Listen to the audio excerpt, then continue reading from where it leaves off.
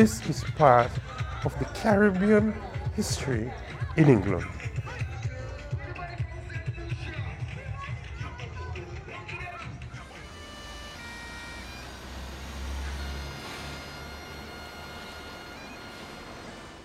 In one sense, of course, the displays are a commentary on Scottish identity, but their very existence now is a factor in the development of future identity, because what they've brought to people will change their perceptions about what they think about Scotland.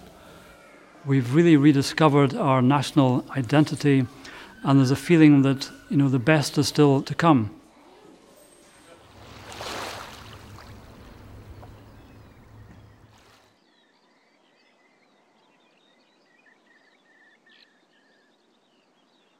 It's not enough to say, well, this is a place associated with some strong ideas that have had worldwide influence. In terms of World Heritage, what one has to be able to demonstrate is how the site manifests those ideas, why it's important, why it has outstanding universal value. At least 38 people dead, hundreds injured as terrorists attack central London. At the height of the rush hour, they hit the transport system with 4 massive bombs.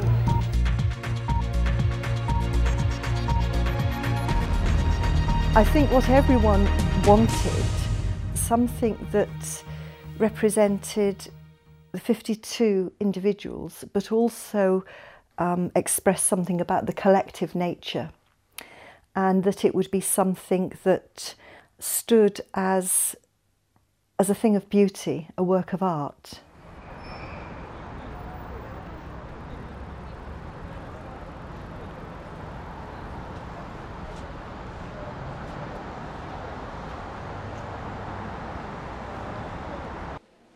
We don't regard ourselves as the sole source of authority. It used to be that curators would say, right, I know my collection, I know the history, I will tell the public what they have to know. We now know that the most important thing that happens in the museum visiting experience is what the visitor brings with them.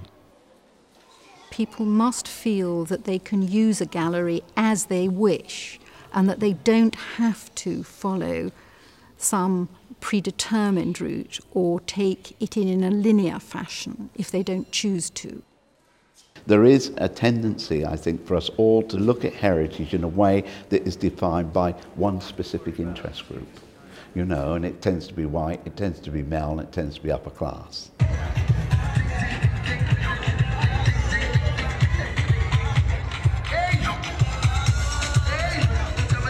It isn't just people dressing up and dancing on the streets. This is about community action. The people came and made it an event. And if you don't understand that, you do not understand Carnival at all. At the heart of Carnival lies community. At the heart of community lies the individual, and individual freedoms and individual rights. And Carnival has always been about the expression of all that within a collective form.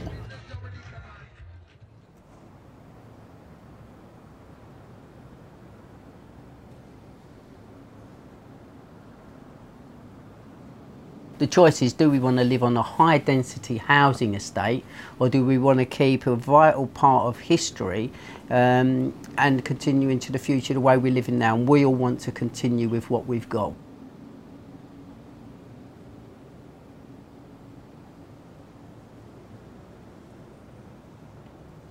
The grounds for listing make it difficult to bring in the play of local sentiment as a rationale for preservation.